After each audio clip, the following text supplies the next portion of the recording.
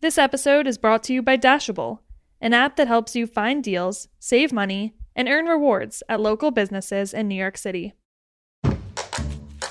This week on Meat and Three, we head into the second part of our mini-series on global trade, where we talk about all things sweet, from chocolate and sugarcane to the cultural festival that accompanied the growth of the date industry in the U.S. They're using this romance and fantasy to say dates are exotic and you should consume them. I'd like to think of the food that we eat as archaeological artifacts, in part because the history of humanity is in the stands in your produce market. It's not like other foods. We have very personal feelings about chocolate. Tune in to Meat and Three, HRN's weekly food news roundup, wherever you get your podcasts.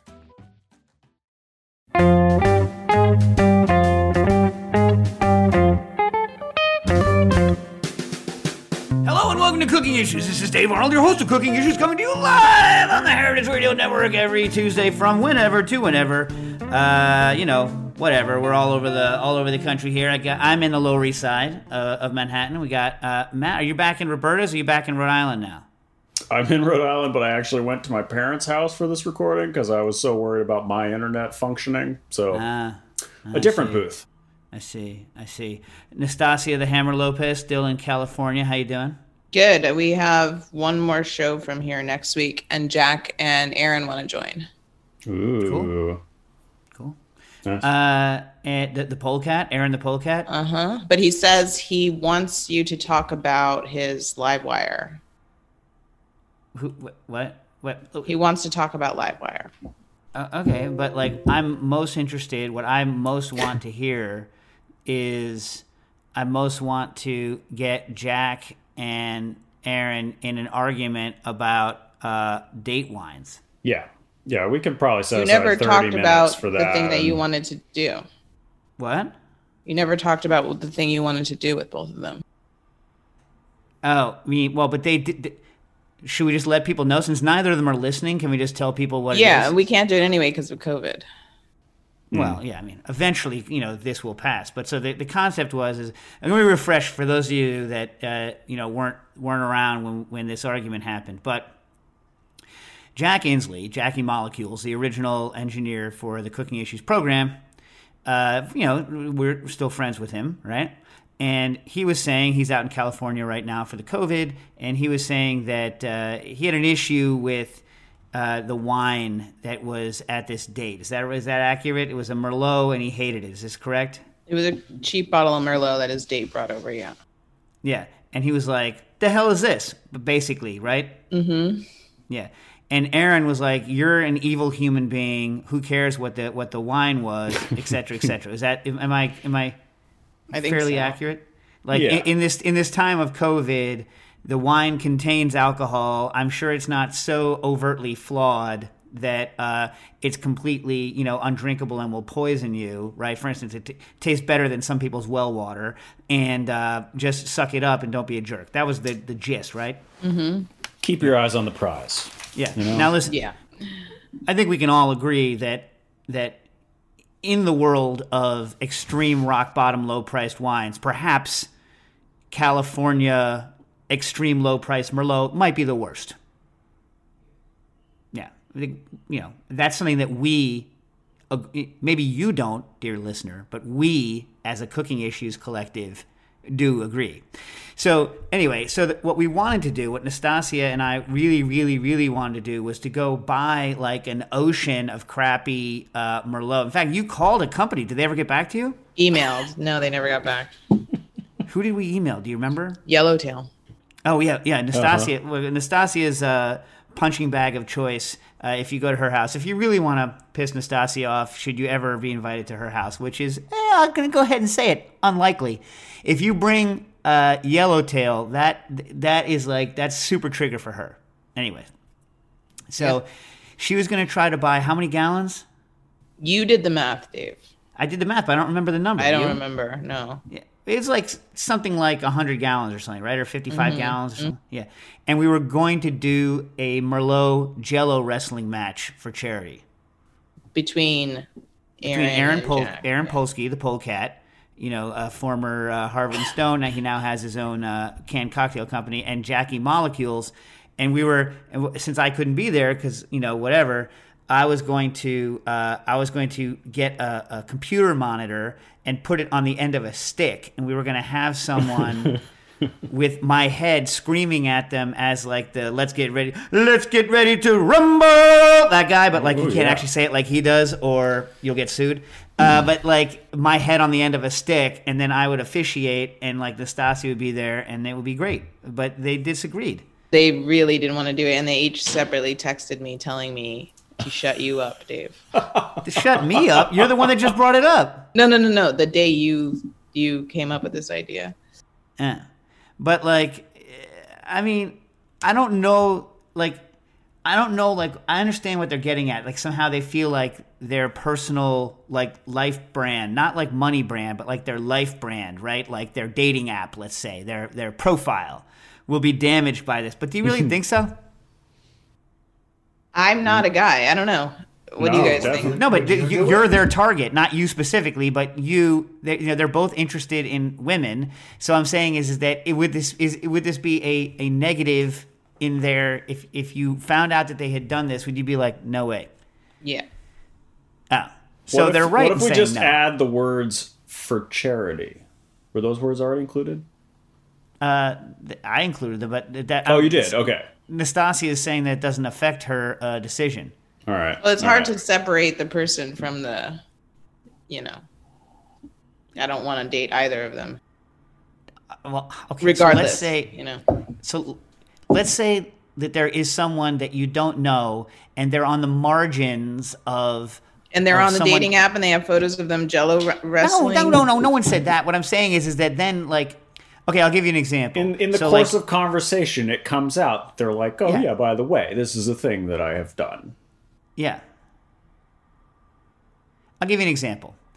So in college, I think I said this on the air before. In college, so when I was young, I wanted to chop trees down. I didn't want to necessarily be a professional lumberjack, but I wanted to be able to go out into the woods and chop trees down. And, because when I was splitting wood for, spare, money, when I was a kid, a piece of the maul, which is the thing that you split the wood with, like came off and shot into my leg, and I had to go and get it surgically removed. It was a pain in the butt. Anyway, from there on out, like I wasn't allowed to talk about owning an axe. I wasn't allowed to talk about chopping trees down. It was like I couldn't talk about it in the house. I wasn't allowed to do it. So like honestly, like within the first like month of going to college, I bought an axe.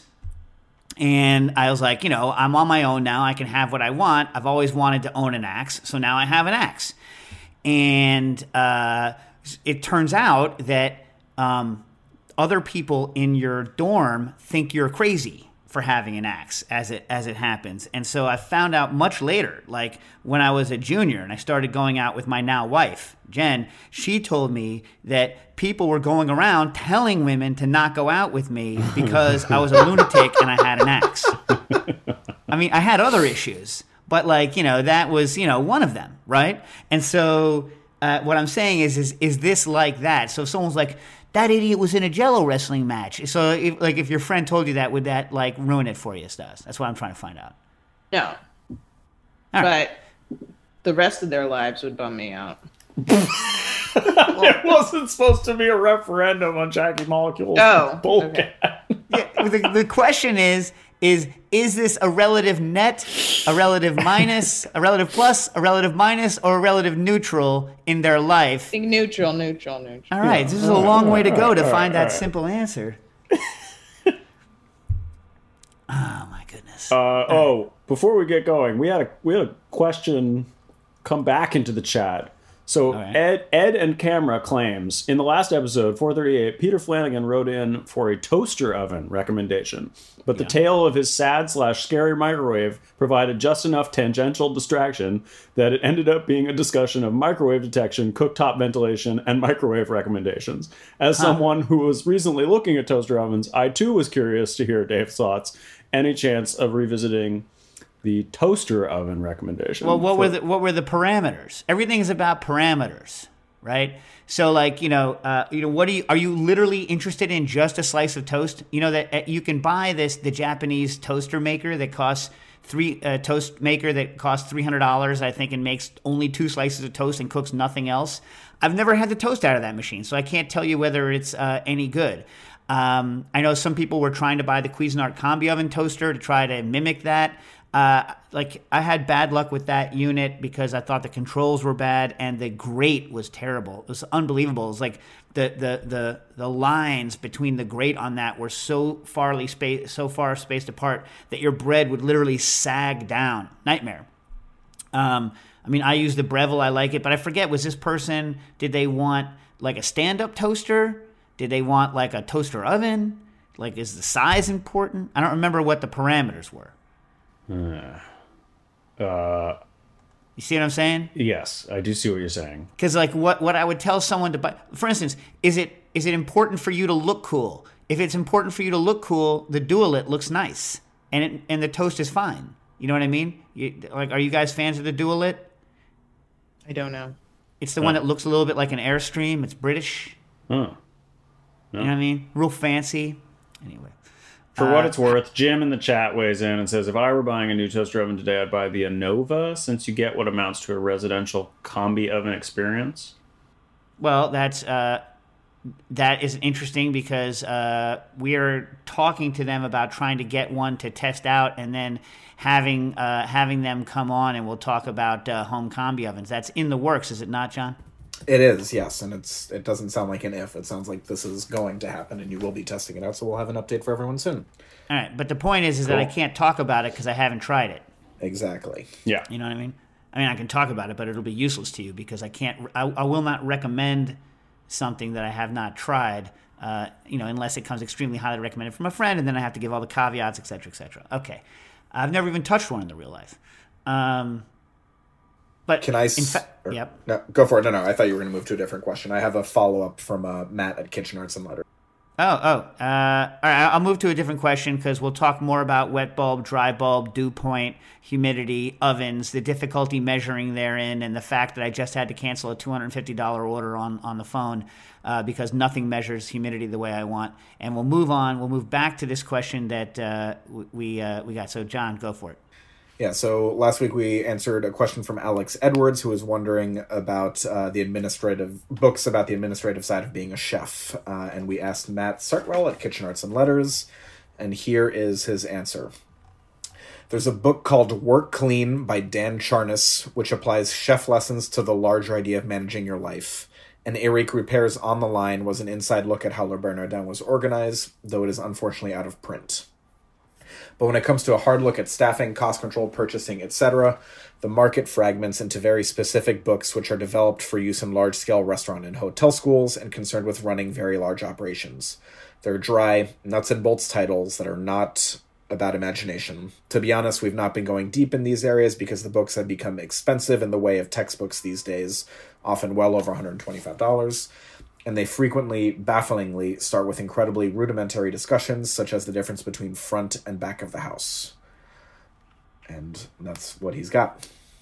And let me just put this out there. Anytime you want to know, is there a good book on X, Y, and Z, and is it really good or not, a good thing to do is to call or email Kitchen Arts and Letters, and they will know, but I will say that I feel that you're a little bit then morally obligated to buy it from them. Would you not agree?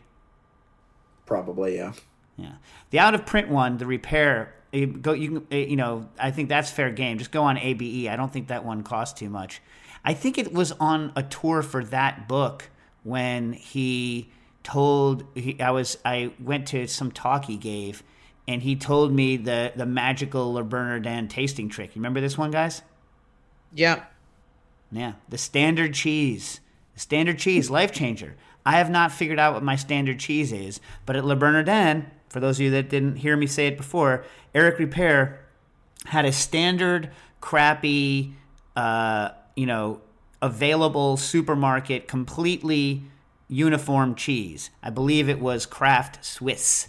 And they would eat a block of it, like everyone would eat a block of it every day before service, before they went around and tasted all their mise en place, so they could figure out, oh, my nose isn't working so well today, my palate's messed up today, et cetera, et cetera. Anyways. Oh, and I have a question out there if anyone can help me out. So I had someone ask me on Twitter, they're cooking for someone who had just had the COVID and had anosmia, hopefully temporary anosmia, which is where you can't really smell, and so it ruins your sense of taste. And was wondering what dishes are good for them. I asked my wife because she had some anosmia after she had COVID, and I was like, so is there anything that kind of makes it through that's good when you can't smell? And she's like, no, it all sucks. It sucks. It's ruined. Everything, food's ruined. No. So like she didn't give me anything good. So if anyone out there has had any good experiences trying to make things for people that can't smell, let me know. All right. Actually, real quick, I have a personal plug, too. If any listeners out there know anything about tapping maple trees, please let me know. Yeah, for those of you that are, he's in Connecticut, right? So you're talking about maple trees in Connecticut. I know we have a listener who wrote in a couple of times about vacuum dehydration on maple. So if you're still a listener, John wants to do it, and then you're going to be like our roving correspondent on tapping maples. You're going to give a week by week, blow by blow, right? That is the plan, as long as the timing works up for when I can tap them, because it's a week where I can't be here. And you're not interested necessarily in making 8 boatloads of this stuff. You just want somewhere between a quart to a half gallon of stuff, right? Yeah. I am fairly certain that Harry Rosenblum of Feast Your Ears has done that in Rhode Island, so I could definitely put you in touch with him. Who knows what's up? Nice. Yeah, I actually know Harry, so I'll shoot him a message. Yeah, thanks for that. Okay. Good tip. Yeah. All right. Okay. Now listen, what's the question that Nastasia said I had to get to today about something about the sun, or should we answer a food question first? Should we answer a food question? Yeah, food question. Let's do a food question. And then you find it. All right. Brian Garrick wrote in, hey there, I recently read about 2 different techniques to preserve the tomato harvest. One, preserving in ash, right? So this is where someone, I believe in Burundi, who grows tomatoes, says that if you pack the tomatoes in boxes full of ash, like the stuff left over from fires, ash, that they last, so says he, for months. Now, I wasn't able to, and by last, I mean not supposedly dehydrated, like they last, like you can eat them. John and I looked at an excruciatingly long video this morning of someone in Canada who attempted to recreate this preserving tomato in ash kind of a situation. And what happened was that they didn't spoil, probably because the ash is desiccating, so it's stopping it from getting too moist on the outside, and probably the pH of the ash prevents mold growth and whatnot on the outside of the tomatoes, so they don't spoil in the way that a standard tomato would spoil. Now, he didn't show pictures of it when it was a couple of months in, but he said that they felt kind of like water balloons. Now, the downside is that because he was in Canada and he stored it over the winter, it was like stupid cold and very low humidity. So they completely desiccated and turned into small little discs. My guess is that in Burundi, with a much higher humidity, that you get much less evaporation, and the closer you are to saturated in your humidity, the less chance you are of it desiccating. And so then you're in a situation where it's not quote unquote spoiling, right? Because it's not molding, but it's also not desiccating, right? Now, is that going to taste good? That I can't tell you. But I was going to say that the guy in Canada had no luck. The second one you said was hanging, and you're pointing out a picture of some people hanging tomatoes in, I think the one that you sent me was, it was Italy or Spain or something. And I was wondering if you have any thoughts on doing this, i.e. hanging tomatoes or packing them in ash at home next season. This way I can have winter tomatoes that are actually delicious. Why don't they rot? Is it a technique or a varietal? Will this work for other fruits and veggies? What about temperature? Is that an issue? I recall you and a Cooking Issues guest, perhaps Daniel Gritzer, did a refrigerated tomato test and thought that cold storage destroyed the flavor. Now listen, do you think that taste would be compromised with either of these techniques? I mean, for sure, taste is going to be compromised and texture. But Daniel and I had a big disagreement. Let's go back. I have my whole life, because this is the way I was taught since I was a small person, that putting tomatoes in the fridge is an enemy. It makes you an enemy of quality because the texture turns mealy. Daniel Gritzer, because he's a contrarian, right, Stas? I mean, he's a contrarian fellow. He's a contrarian. I like him, but he's a contrarian fellow. He's one of those guys. He always has a smile on his face, but he'll always tell you that like whatever you thought was wrong, pretty much. Yeah, not in a mean way. Anyway, so he was like, actually, he ran a bunch of tests, right? And so he says that, if you're some sort of monocle wearing, wine fridge owner, which I am, I was given one, so I have a wine cooler, you can keep them in that, and that's good. But keeping them on the shelf, they respire too quickly, and they actually lose some of their good flavor and aroma, versus putting it in a fridge, which will eventually make the texture worse. But all in all, the ones he tested, he was better off keeping them in the fridge. Now, it's too long to go into here, but that's what we had Daniel Gritzer on. Now, the one that you're talking about, the ash, I'm going to go ahead and say that I haven't met or seen anyone that's tasted the actual one from this dude in Burundi after the 6 months. But the guy in Canada washed off the dehydrated one and said it tasted nasty, like it musty, like super nasty. Now, could work in Burundi, don't know. Wasn't able to find any scientific articles on it. The hanging tomatoes is in fact a variety. So the famous Iberian Peninsula, I think of it mainly as Catalonian, tomato with bread. They've over the years developed special varieties of tomato that can be hung, right? And they maybe desiccate a little bit, but they're designed in the atmosphere in which they grow to last for months and months, just hanging upside down, either tied onto a string, like tomato by tomato, and then they're meant to be cut in half and rubbed into toasted bread to make the bread with tomato, the famous bread with tomato dish that they have there. It will not work with standard ones. So if you go to a good review of this is an article that the EU put out called "The Valorization of Hanging Tomatoes in Spain," and it's an interesting article about how there's congruent, or I should say, co-breeding. So it's not just one variety. People all in that area all selected for varieties that would last longer when hung, and just ate the ones that go bad, and then planted the ones that lasted long year after year. So there's a number of different varieties of these hanging tomatoes, but they're not the standard tomato. In the same way that apples that are meant to be kept for a long time aren't the standard apple. So you'd have to get a hold of this variety. You can buy this variety in the United States, the seed in the United States. I've never tried it. It also requires that you do not irrigate. They need to be a relatively low moisture tomato for it to work. Was that a good enough answer, guys? Yeah. All right. From Hibation via Instagram. Hey, Dave. You've been featured in a lot of articles talking about non-alcoholic cocktails that I've come across. I'm trying to create my own non-alcoholic spirit using distillation at home, aiming for something similar to Seedlip. Can we just, have we mentioned this? Why would you name your, I know I've met them, but Seedlip sounds not pleasant, right? What's wrong with that guy? He's got a Seedlip. Doesn't sound good, right? Never had it. Sound good. No, I'm saying the name. I mean, in other words, the way that you hate the word spore, I think Seedlip sounds like something's wrong. Yeah, I see that. Yeah.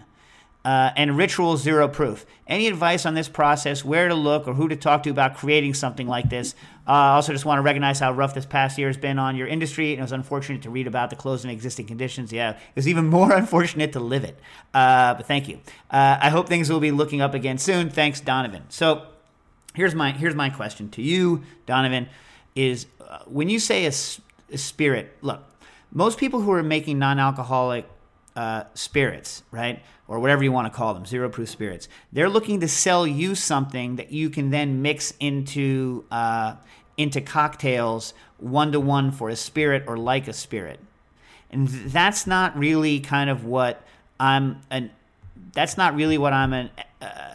would say an expert in, or what I've been working on, right? So for that, you could, distill a bunch of flavors. The trick is trying to, you have to add, people sometimes try to add a little something cooling or something to provide some stuff for your trigeminal nerve, so you get some of that bit of cooling, but they also need to add body. So like if you're smart, you're going to add some glycerin. You need to add probably something that has a little bit of polyphenols, some tannins to give it a little bit of complexity, and usually some kind of an herb base, right? That's typically what people are doing. But those things, I find it's much easier to make really good non-alcoholic drinks if instead of focusing on a non-alcoholic spirit, you focus on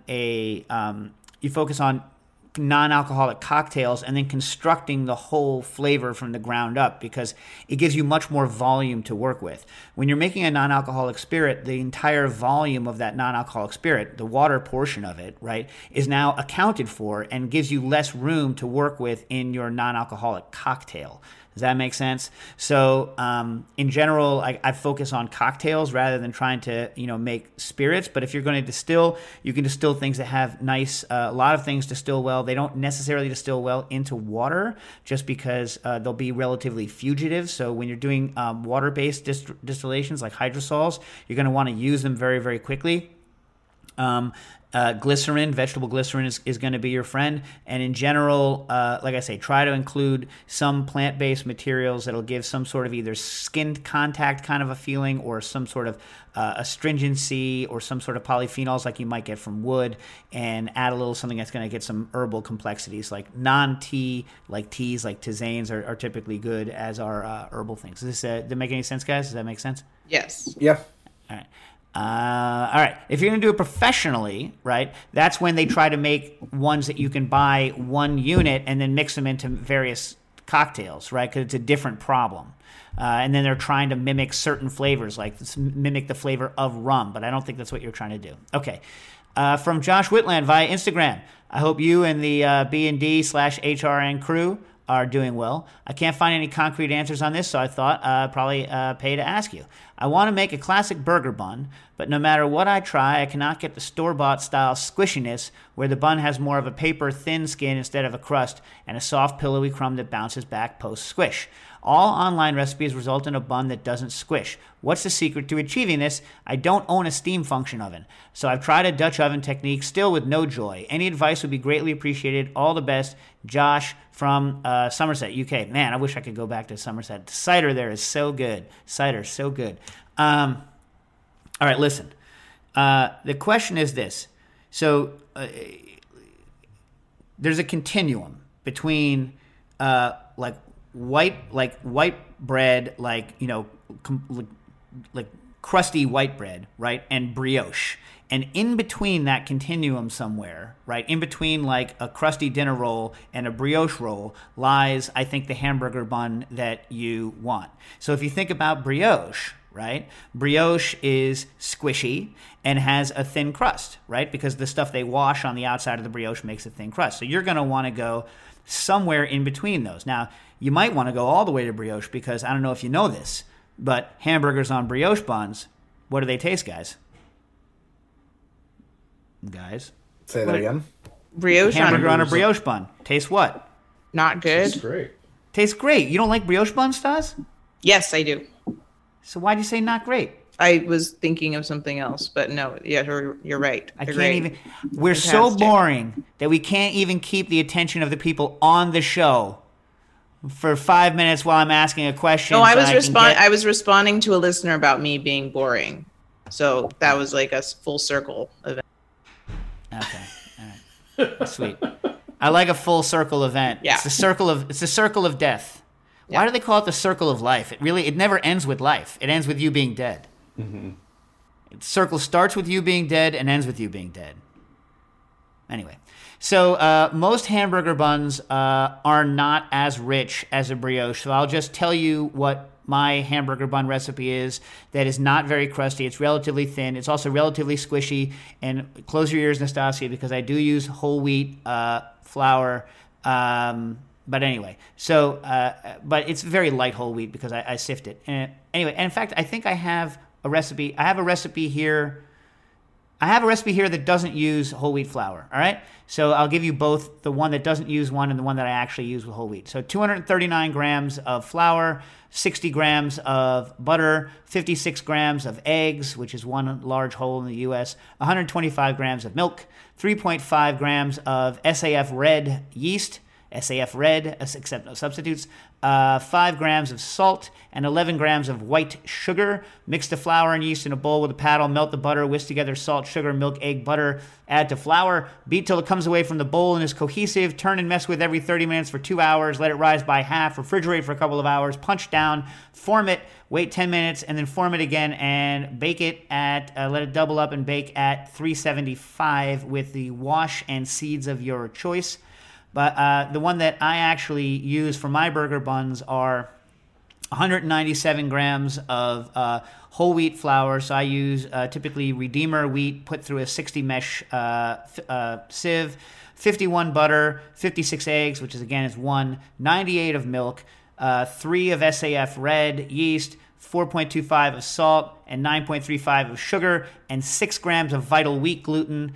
And then, that makes 4 buns. And then that's it. That's how it works. Right? Is that good? Is that an answer? Try that. Yes. See if you like it. If you don't, get back to me. But just think about it as the brioche continuum. One day you'll find it. The brioche connection. The lovers, the dreamers, and me. Are you familiar? Do you like the Rainbow Connection? Are you Muppets fans, by the way?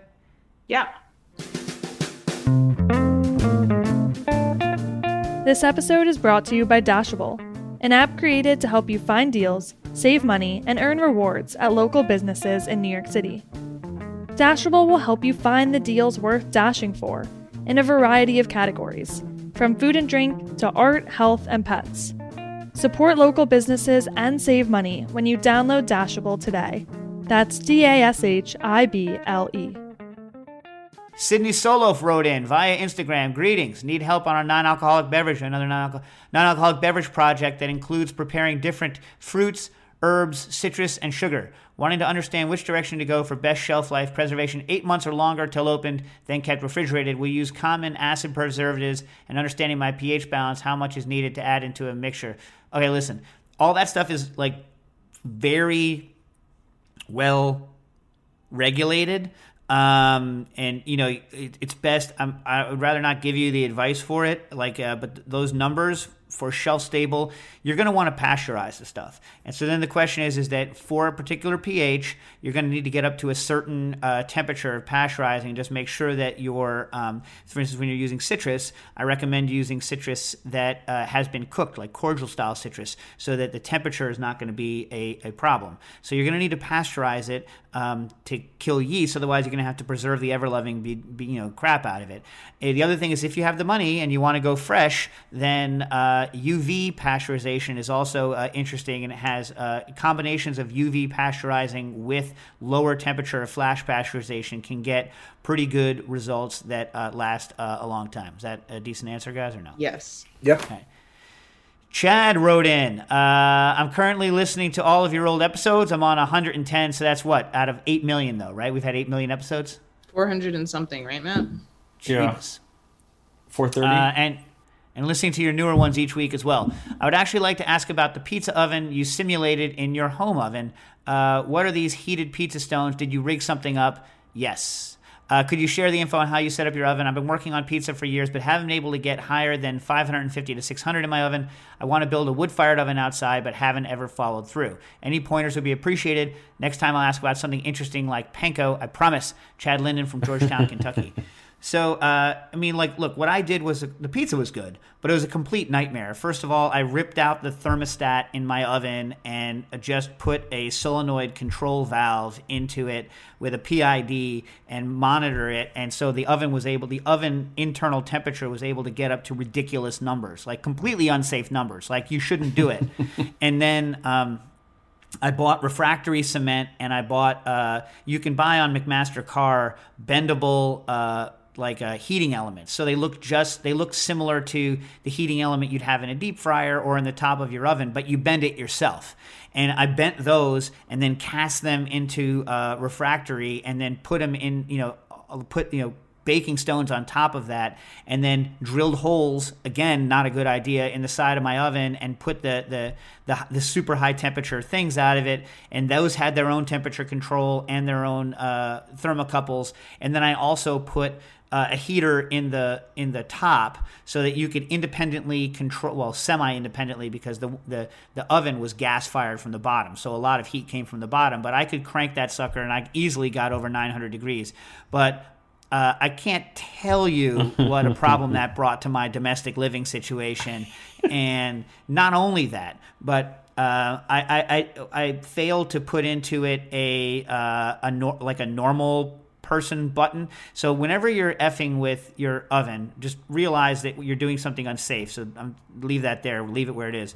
And I'm learning a lot more about oven modification now, actually, while I'm writing the book. So I'll probably have a lot better ways to do things safely in, let's say, 6 months. But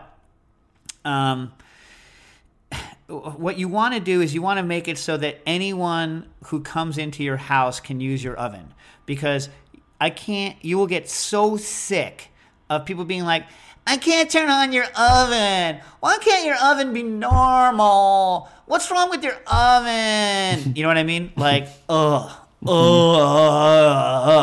irritating. So what you want, like, ideally, is a switch. And I actually, I did modify my current oven. I unmodified it because we had a problem. There was a gas leak in my building. Some idiot literally shoved a drill bit or something through our main gas line, and all of the gas in our building was shut down for months. But as a result of that, they came up and inspected actually all of our equipment, and so I had to kind of de-hot rod my oven. But the way I did it with the oven that I hot rodded here was I had the regular thermostat and the regular everything, and then I just had a knob on it. You know how like people, when they have cars, they'll have a knob that like bypasses their muffler and their catalytic converter so they can pretend to be hot rodders on the road? So I basically did that, where it's like once I flipped this knob, the oven was a normal person oven, and then when I did it the other way, it was in crazy mode. So I would recommend doing something like that so that people can use your oven, and also make sure that the electronics that you use to control this your oven aren't anywhere near the heat source, because there's nothing more irritating than in the middle of a bunch of pizza cooking, like right when the people come over and you're about to put the pizzas in, your PID controller goes over temp, and shuts down. Real embarrassing, makes you feel real stupid, because the other person who came beforehand had just insulted you for having an oven that no one can use, and now you can't use it either, and the house is filling with smoke. It's a lot of losing to deal with all at once. Did you have to insulate like around that to keep things safe, or is the oven like that well insulated? The floor got real hot. I mean, like, the oven's not gonna nothing's gonna happen to the oven. Think about it. Like, they go on self-clean, they go high. The issue is I meant the cabinetry around it, etc. You can't have cabinetry around it. Okay, right. Yeah.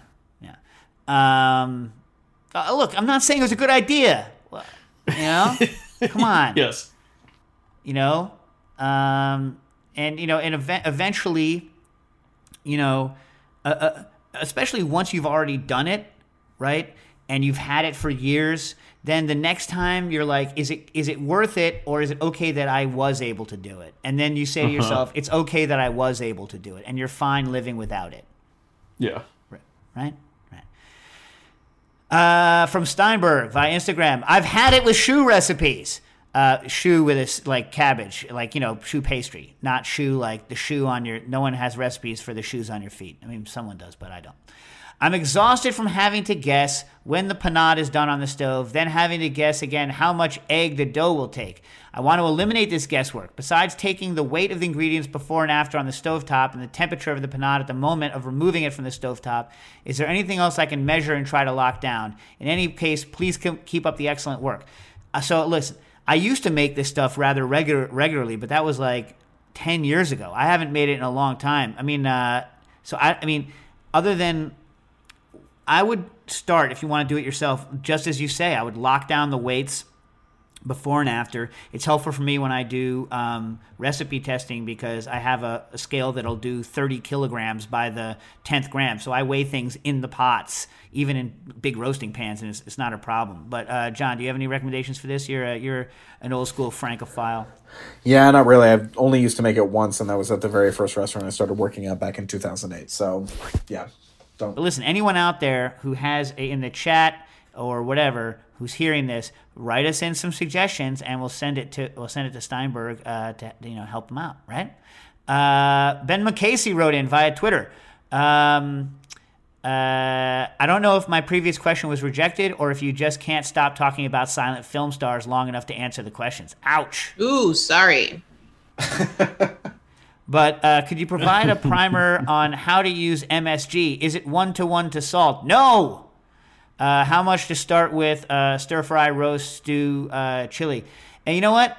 Forgot to look it up. There are standard things, but it does not require very much MSG, and it's definitely not 1-to-1. I definitely don't use it 1-to-1 with salt. John, maybe you can Google around and see kind of what standard max is. But the thing about MSG is that you get MSG'd up real quick, and so it's a problem when you're cooking. My issue, and again, I don't use MSG. I don't have an MSG. I don't have a bowl of MSG sitting next to my stove the way I have salt. Right? I probably should because I have nothing against MSG, as anyone who listens to me knows. But I tend to use other, MSG-laden things rather than the straight stuff. But I will say that if you add some MSG, right, and then you add a little more, it's very easy to add too much and then not notice you've added too much until you haven't had MSG for a couple of minutes and then go back and taste it again. And I would say it's easier to do that with MSG than it is with salt. The same thing can happen with salt. You can oversalt something by salting, because your palate gets a little bit blunted to the salt as you're doing that, and then you oversalt. Right? But that definitely happens with MSG. And so I would add a little bit and wait, and then add a little bit more. Is that a decent answer or no? Yeah, and I'll just chime in with, I know Andrew Zimmern posted about this a couple months ago, and I think and this isn't necessarily like answering the question, but he keeps like a salt well around with 3-to-1 salt to MSG like mix. And he sometimes uses that in his cooking. So that makes a lot more sense because you're not likely to, because by the time you're probably wicked over MSGing it, you're also wicked over salting it. So if there's already some salt in it and then you're finishing out with that sounds like a smart idea. I like that idea. I don't know whether that's the ratio I choose, but that sounds like a good idea. And since, whatever, so it's probably a good starting point. Fru Schmidt wrote in via email. Hello, Dave, Hammer, John, Matt, the Boondogler, the Punching Bag. We haven't had the Punching Bag on in a while. And whoever else happens to be... What? Yeah, we should have him on. Yeah. And whoever else happens to be around. Been listening for something like 6 to 7 years. Jeez Louise. Love the show. Hope you keep it going until you are fabulously rich. Yeah, good luck, right, Sus? Yeah.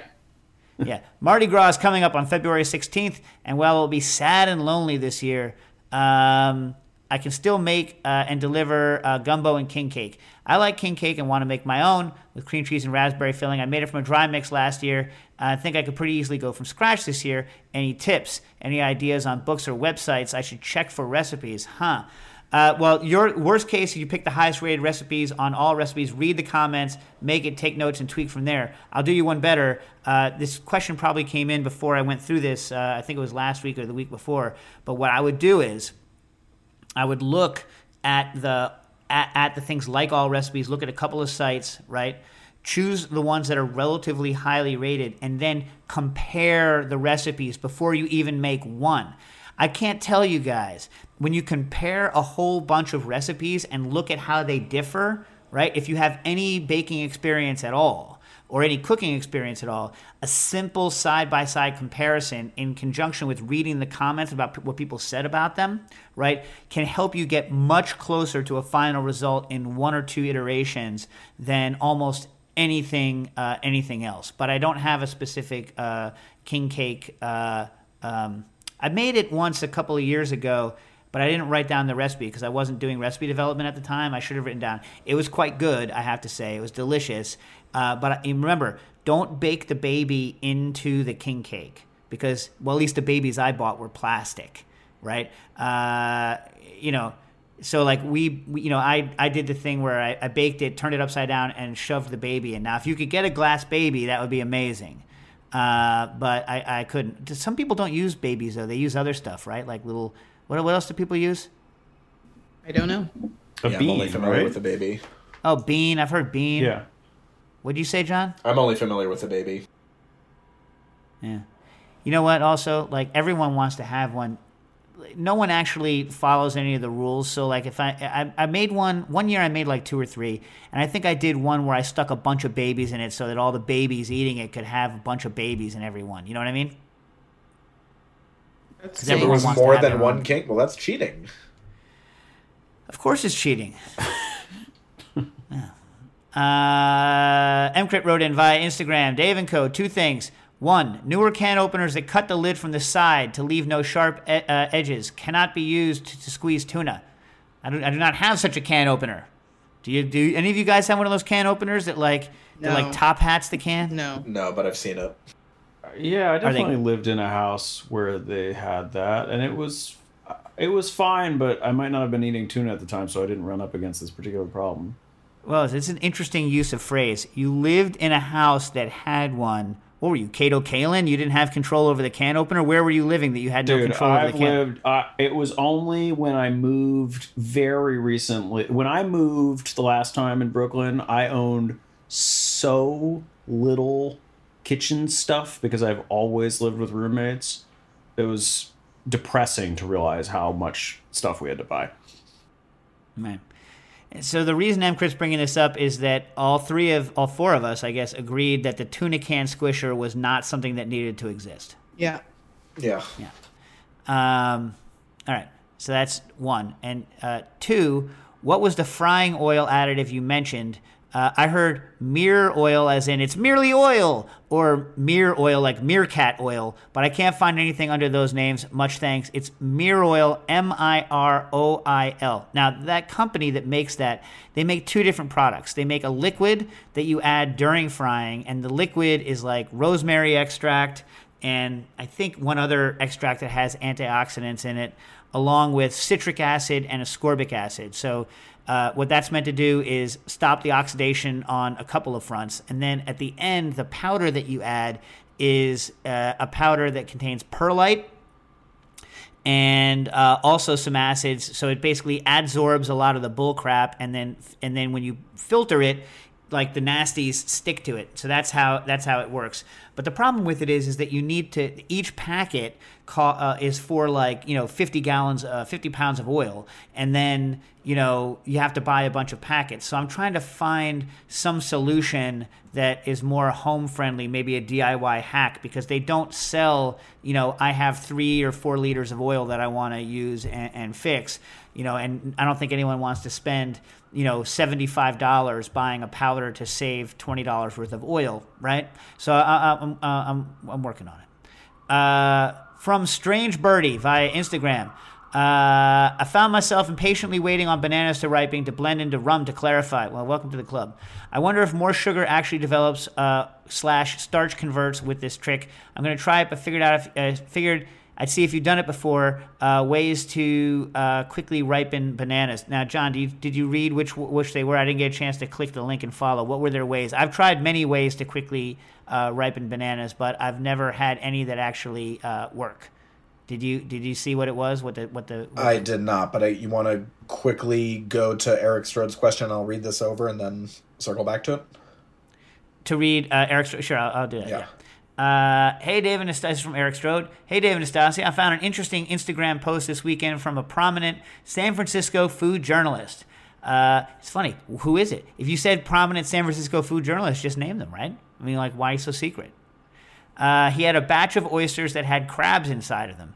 Instead of tossing them, as most of his followers encouraged them, he cooked them up and then did some research and found an old New York Times article from 1907 on oyster crabs as a rare delicacy. I thought this would be a fun topic to bring up on the podcast and was curious if you've ever heard of these crabs. And then there's an Instagram post to it. Big fan of the show, burned through the backlog a couple years ago and look forward to each new episode. Best, Eric. I have not heard of oyster crabs. But, I mean, it sounds like a horrible venereal disease. Am I right, Stas? Wait, why me? Because Wow. I'm not saying that you have it. Dang. I'm saying that you're the person who, like, associates words with diseases.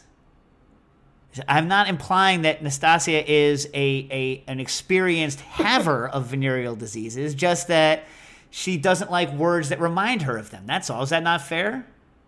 Yeah. Huh. All right. I mean, anyway, I don't know about that, Eric, but I'm gonna look into it. I like any sort of rare. I like any sort of rare crustacean. Like I've heard they're endangered now, so I'll probably never eat one. But the coconut crab, which is the world's largest land crab, looks like a giant, incredibly scary hermit crab. If you've never seen a coconut crab, Google coconut crab, but don't go to any idiot website where they don't provide scale. People, when you're taking pictures of a giant crab, make sure to include something for scale, right? I mean, doesn't that stand to reason? Yeah, those things are huge. They're huge and scary. You never eaten one, right, John? No, I would love to, though. I would, yeah.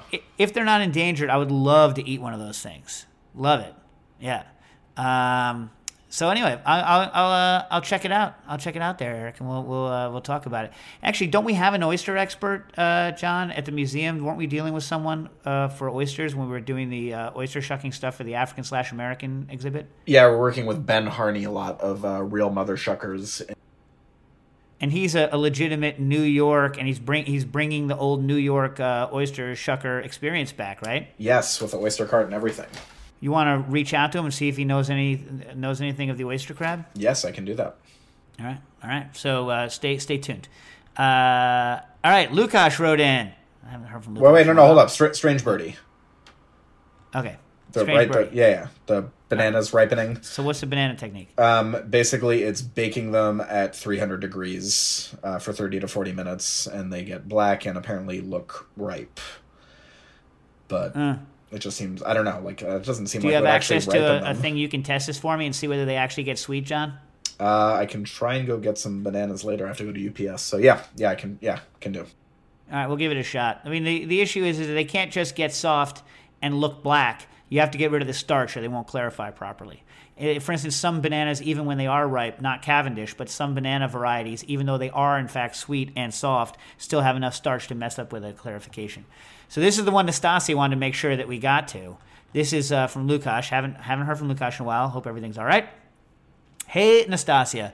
I'm sorry to write you on this address. I'm not sure you're using it for work purposes. I listened to you and Dave's show on delay, and you are my main connection to NYC because he had to go back to Poland. Recently, I listened to the episodes about sunsets and length of day, and I think you are right. Now, by the way, Lukash is he does finance stuff now, but he's a physicist. He did like low temperature physics for a while. So when the Einstein boson condensate, whatever the hell it was, whenever that happened, he was like huge on that. Like he was like telling me about it, and I understood, maybe a quarter of what he was saying. Anyway, so he's not a scientifically challenged person. He's a scientist, right, Stas? That's what you wanted me to get across? No, I just wanted you to read the question. All right. The sun in New York City rises between 5:24 on June in the morning on June 21st till 6:23 on September 1st. Most people experience many more sunsets than sunrises. Therefore, if you're in part of time where you can experience sunset but sleep through sunrise, you will get more sun when you are awake. Dave is right in a purely astronomical sense, but it does not matter when you select a place to live. I'm not a scientist anymore. So, yeah, but what my point was is that Nastasia believes there's an appreciable daylight difference between 10th Avenue and 1st Avenue. Right. Right? There's just not. I mean, Lukash, I love that you're sticking up for Nastasia on this, but I mean, like, I don't know what kind of bet I could make. I don't know. and like I'll do the math at some point on like literally how many minutes, how many seconds it takes for the Earth to spin the width of Manhattan. He's not arguing with your logic, though. He's saying from a purely astronomical sense, you're right. No, but I'm saying from an experiential point, I'm also right, because Nastasia is she's talking about a 15-minute walk, right? So I would agree if you were talking about like I'm on one side of the time zone versus on the other side of the time zone, or like blah, blah, blah, whatever. What I'm saying is that from the point of actually being able to tell, what is it going to be? 1 second difference? Like 1 second less? You know what I mean? Like we're talking about 3 miles. I don't know what the diameter of the Earth is as a section through the axis of rotation at our latitude, right? But like you take that and then you multiply by pi. That's the number of miles that circle is around, right? That's 24 hours. Do the division. It can't be more than a second or two. Yeah, right? I mean, you're probably right. Yeah. Oh, and get this, people. This is the last question. If I get through this question in the next 3 minutes, we're caught up. Is that a public question, though? That was more just to include for your own edification. Oh, you never thought I'd get to it? Yeah, not really. Oh, Nastasia, what do you think? It's the Alex Pressa email. I won't read it. I won't read it. We actually made it early. We're good. Oh, well, that's fine. Oh, so what do we want to? Also, chat chimes in that people put pecans in king cakes, and someone else recommends them very highly. Instead of babies? Or on top? I like them on top. No, instead. Why? So people don't crack their teeth on the baby? I can only assume so. It does seem like a prudent thing to do. Let me just say that, and we can have this discussion. I know that Nastasia doesn't care much. I think pecans, and I'm from the north, so I'm going to say pecans. I think pecans are freaking delicious. I think they are such a good nut. I don't, like, I think if you don't, like, I think it might be, I mean, hickory nuts are, like, I think God's nut, but you can't buy them, right? But, like, pecans, which are closely related to hickories, I can't think of a nut that I like the taste of better than a pecan. I mean, pistachios are delicious. I know Nastasia likes pistachios are delicious, but I don't count them because they're such a pain. I never cook with them, you know? But what do you guys think about the pecan? I only eat pistachios. Only? That's the only nut you like? Yeah, I eat them every day here. Really? Are they from California or are they imported? No, they're from California. Is that Wonderful brand from California? I don't know. But that's not the brand you eat. You just buy them from a farmer's market or whatnot? Yeah. Huh. When is the season? Are they still fresh? Are they good? I'm sure they're good. Otherwise, you wouldn't eat them. Yeah. You like them salted though, right? Yeah. Yeah, of course. I don't understand why people eat unsalted nuts. Okay, I will say this on the way out then, since I have 30 seconds. I made Scrapple last night, and the Scrapple, I put it on the Instagram. Scrapple, I had a bunch of people talk to me about Goetta. Maybe I'll make Goetta again, but Scrapple, got to bring Scrapple back. Scrapple is super delicious. I made it in the Pullman pan that I stole from the French Culinary Institute as they were closing. I didn't steal it, they let me have it. And Nastasia would like you all to know that we are doing an unhappy hour when? Friday at 7 p.m. Eastern Time. And 6 p.m. to 7 what? p.m. 6 p.m. to 7 p.m. Oh, I thought it was 7 p.m. Eastern Time.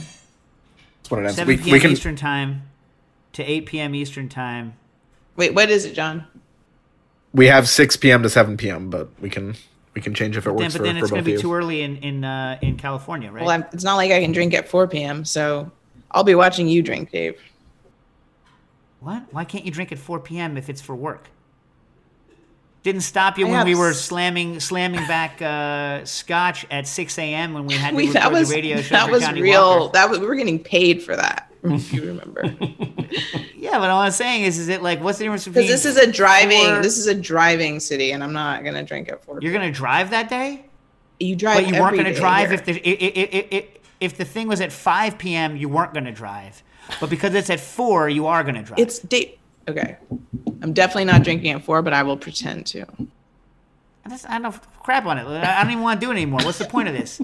I like seriously like. Why can you do it at 8? I get the whole. Can you do it at 8? Can you do it at 8? That would be perfect. 8 to 9. I mean, like, you know, my kids need to get to bed at a certain point. They eat at a certain time. Like, it's like. Well, you know, I just want to make one point that we, like, a lot of the majority of people that read our newsletter are from California. So it would be nice. Yeah, my point is that, like, I have people, like, I need to. I know, but you know, one day out of the whole pandemic, you can't. I need to get food. It's not one day. Every time you ever have something for me to do, it's one day out of the pandemic. I have to get food into my family's face. Okay. The place clean and, like, everything so that people can go to bed at the right time, right? And so then, and what you're saying though is that because where it's at 4 instead of 5, you can't have a glass of wine. That doesn't seem to me to be, they're not like parallel statements.